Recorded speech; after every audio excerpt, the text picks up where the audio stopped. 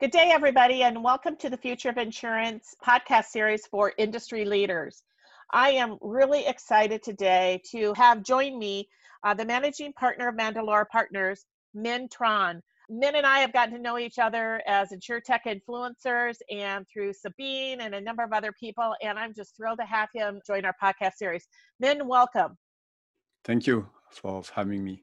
You know, it's been quite an interesting last 5 years and quite an interesting year. But before we kind of get into the conversation, why don't you give a little background about yourself, your new company, and what you are doing at Mandalore Partners in helping insurers around innovation?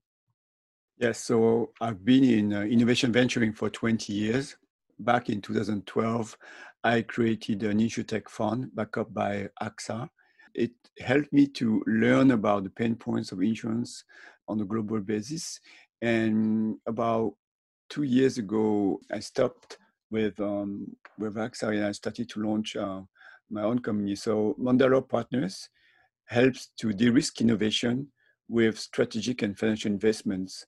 And those investments we match venturing program of any insurance with our ability to do research and sourcing. And in this particular sourcing part, I partner with Sabine van der Linden and Dan White to launch the Alchemy Crew, which is a kind of research lab for us and a sourcing arm. That's what I'm doing. Good. One of the things that we wanted to talk about is we've got to know each other over the last few years through InsurTech. And as you look at the last 4 to 5 years, how has InsurTech impacted the industry? And what parallels do you see for insurance from other industries that have been disrupted? So we have this framework called the disruption framework. It basically combines user, business, and technology trends. And so when you have a trend combining user, business, and technology, we know that the disruption is coming. So for example, if user want to listen to online music, business allow $1 per song, and technology will enable digital right management, then you have disruption of the music industry for iTunes. So we've been using this going forward, and we have been applying it to the insurance. And with that particular framework, we kind of look at what's coming next, and we come back to a minute. Okay, how do you see over the last few years, when we started talking about innovation probably 5, 6, 7 years ago, a lot of companies kind of set up their separate little innovation groups, and increasingly innovation has really become part of a strategy. It's become more operationalized, I guess. What do you see that evolution of innovation, and how do you see it moving forward as a core part of the business rather than kind of as a separate function that works independently from the rest of the organization? Yes. So if we look at the past 10 years, where I've been working around InsurTech, I think in the first 2 years, maybe 2 to 3 years, innovation was more defensive. People were to say, if the GAFA enter insurance, what do I do? So it was more, I have to set up my own fund or my own corporate funds to be able to invest in technology, to learn about it, but it's very defensive mode. And then about maybe 5 years ago, I guess, the whole trends came to become more about partnering. About half of insurance companies said we need to partner with startups and we need to work with them. Some of them want to partner with early stage company and other with growth companies. And we've been seeing that for the past few years. And the partnering have evolved to a more strategic innovation. Right now, we're looking at company looking to solve different pain points and now combined with technology from startups. They are coming now more and more strategic for insurance.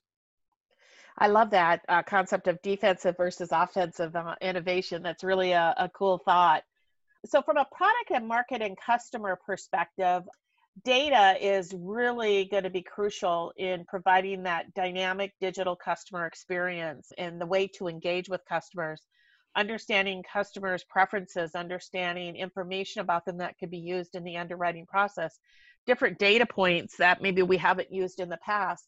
Talk about what you're seeing insurers doing as it relates to all of these different sources of data and how data is going to be really the fuel to power innovation. Yes, so I've been asked to work around different data around prospect relationship management or customer relationship management. And I've been sourcing very cool technologies that can, scan your email and then identify your email address and convert it into a data point in Salesforce as a contact details, right? And that can be done automatically and so on. Cool solution called EverContact in the US. But then when you start to implement this solution, and everybody loves it, right? It helps your agent to synchronize contacts. It helps synchronization with Salesforce or any CRM firm for insurance companies. But then when you start to implement it, then you stop because you have legacy IT and very, old-fashioned or, system that cannot cope with the new technology. And that has been the problem. So we see a lot of demand from insurance companies, innovation teams to collect customer data. And then we see, a big pain point to convert those data points into one platform, because of IT issues. We've talked about data for a long time in this industry, and obviously it's really important to a lot of the aspects that we do. But I think it's really going to become heightened over the coming years. And that's where some of the new technologies, particularly artificial intelligence and machine learning, are really going to play a really crucial part. We're seeing that in some of the startups that are using AI and machine learning, to kind of wrap that data and the information gathered into the whole process from the back end of the claims back into the underwriting and everything in between. Talk about what are insurers really leveraging AI and machine learning like they need to, and where do you see that going?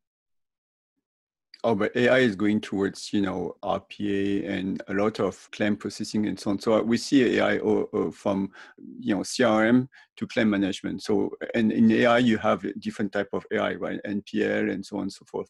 What I see also is the more important place of AI, but more mentally data collection, because remember my framework, and if I take travel insurance now and versus IT, and you see that the travel insurance were collecting data from user in order to develop businesses, and pricing. But now, because of the COVID, the data or the past data are all gone. So now, if you want to collect traveler patterns, it's very hard, and you have to collect new type of data. So technology that enable you to collect new data will be crucial because it enables you to do new business policies. So user, business, and technology are playing their role now more importantly than before.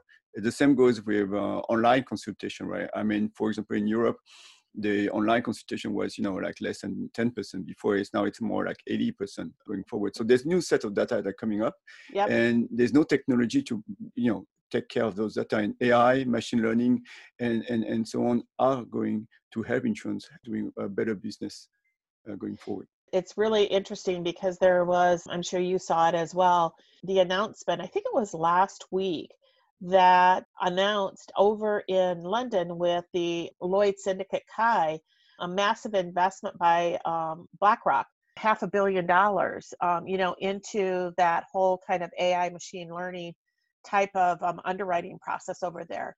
So, I mean, that's real money, and that's really changing a business model pretty substantially, particularly in a market that has been notoriously very manual and paper intensive. I think that's going to give a wake-up call for a lot of people, don't you think? Yeah, I'm sure. And those technologies are in the very beginning of the Garth curve. The technology curve is actually quite interesting. And these technologies are very much at the beginning. We will see much more in the future. Yeah. So beyond AI and machine learning, what other areas of focus for technology are you seeing? I know one of the areas that we really talk about are platform technologies, for which it's cloud, it's APIs. Obviously, you've got microservices, and then it's also about the ecosystem and being able to really integrate in some of these new data sources or new capabilities from the insurtech startups through APIs to be able to do some really unique things as it relates to customer engagement or experience or business processes. What are you seeing as some of the areas of focus with the insurers that you're working with, Minh? So in terms of technology platform, I work mainly on blockchain nowadays, basically to link life insurance and asset management, and also I work also on those API or what I call middle tech or middle tech, because you remember we have new techs from startups and then legacy from insurance, and it has been very hard to work with the two until and those guys came up, the middle tech, right, which enables to interact with new technologies at the same time, work with legacy systems. I think the guys are in position in the middle, the winner going forward in insurtech technologies. Yeah. So we're kind of heading into the planning season for most insurance companies. They're getting ready to do their strategic planning, update their strategic plans, look at their priorities, and then look at their budgets. And one of the conversations that we've been having with people in the industry is how we really need to kind of step back and rethink our planning process. If you just look at this year alone, we started out the year with plans and then everything changed because of COVID. And that's before all the changes that we've had as a result of insurtech and new emerging technologies and customer expectations and new competitors, et cetera. How are you kind of working with insurers to kind of rethink that process? And then also, instead of looking at continue with your operations as is and doing small enhancements here and there and adding a few new products here and there, how do they begin kind of reallocating resources, both capital and people, to begin to build out a different business model, an operating model that will be structurally different and will be from a cost perspective very different, but also from a technology perspective very different for the future, because there's going to be different types of products, whether it's on demand types of products or parametric types of products, and yes, still some of the same products, but what we really have a different model that really needs to kind of emerge. So how are you working with insurers in this planning season? So insight and foresight. So first of all, we looked at some insight. We interviewed about 40 different companies post-COVID, and we came up with Alchemy Crew of 4 domains of concern. First, operational and business resilience. Second, climate change and risk. Third, corporate and mental health. And then fourth, emerging risks like cyber and so on and so forth. And then we're trying to work with sourcing startup around those 4 domains. And it came out very clear that there's a lot of people are looking into one specific theme going foresight. It's around the future of sustainable insurance. How insurance can do more sustainable innovation. We can see that in green finance a little bit now. We can see in banks and so on, but insurance are starting to grasp for it. And I've seen the rise of what I call social purpose insurance company. Call it SPIC. In France, for example, you have La Maif, and you can see a lot of companies going forward thinking, because of the current trends, ESG impact kind of demands, how the insurance company can have a better raison d'etre or social purpose.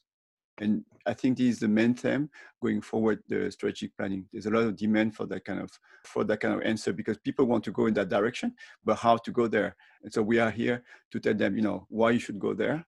We can help you how to learn about it, and there's a few things we can offer. Yeah, that's what we're doing. That's really cool.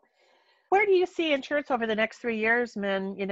Obviously we've had a lot of change over the last 3 years, but where do you see insurance in the next 3 years? Where do you see some of the changes in leadership happening in the industry? So if I built on sustainable innovation, one clear theme was about prevention impact, because the business of the insurance is around prevention. And I've told you they've been very defensive before, and now a few of them are being more offensive. How can they do better to do prevention from P&C, obviously, but also in health. And some of them are looking into life now, financial planning and so on and so forth. So prevention impact would be the second word, impact, because they want to measure how prevention has been implemented. And a lot of companies have started to create, both quantitative but also qualitative work with external party. And that's the main thing I'm seeing. Okay, great. So as we wrap this up, I always love to ask my guests on the podcast to pick one word or phrase to describe the future of insurance and why. So what would your one word be, Minh? Well, obviously, my word is, asset building, because what we are doing is we're helping insurance to innovate, and we help them to create new assets, to build new assets going forward. So asset building would be my hashtag. Wonderful. Well, Min, it's been great getting to know you these last few years, and I'm looking forward to the next few years as we all collaborate together, really trying to push the industry forward to what I see as a really exciting time and a real opportunity for greater growth for the industry to meet the changing needs of our customers. Yeah, thank you for having me. Thank you.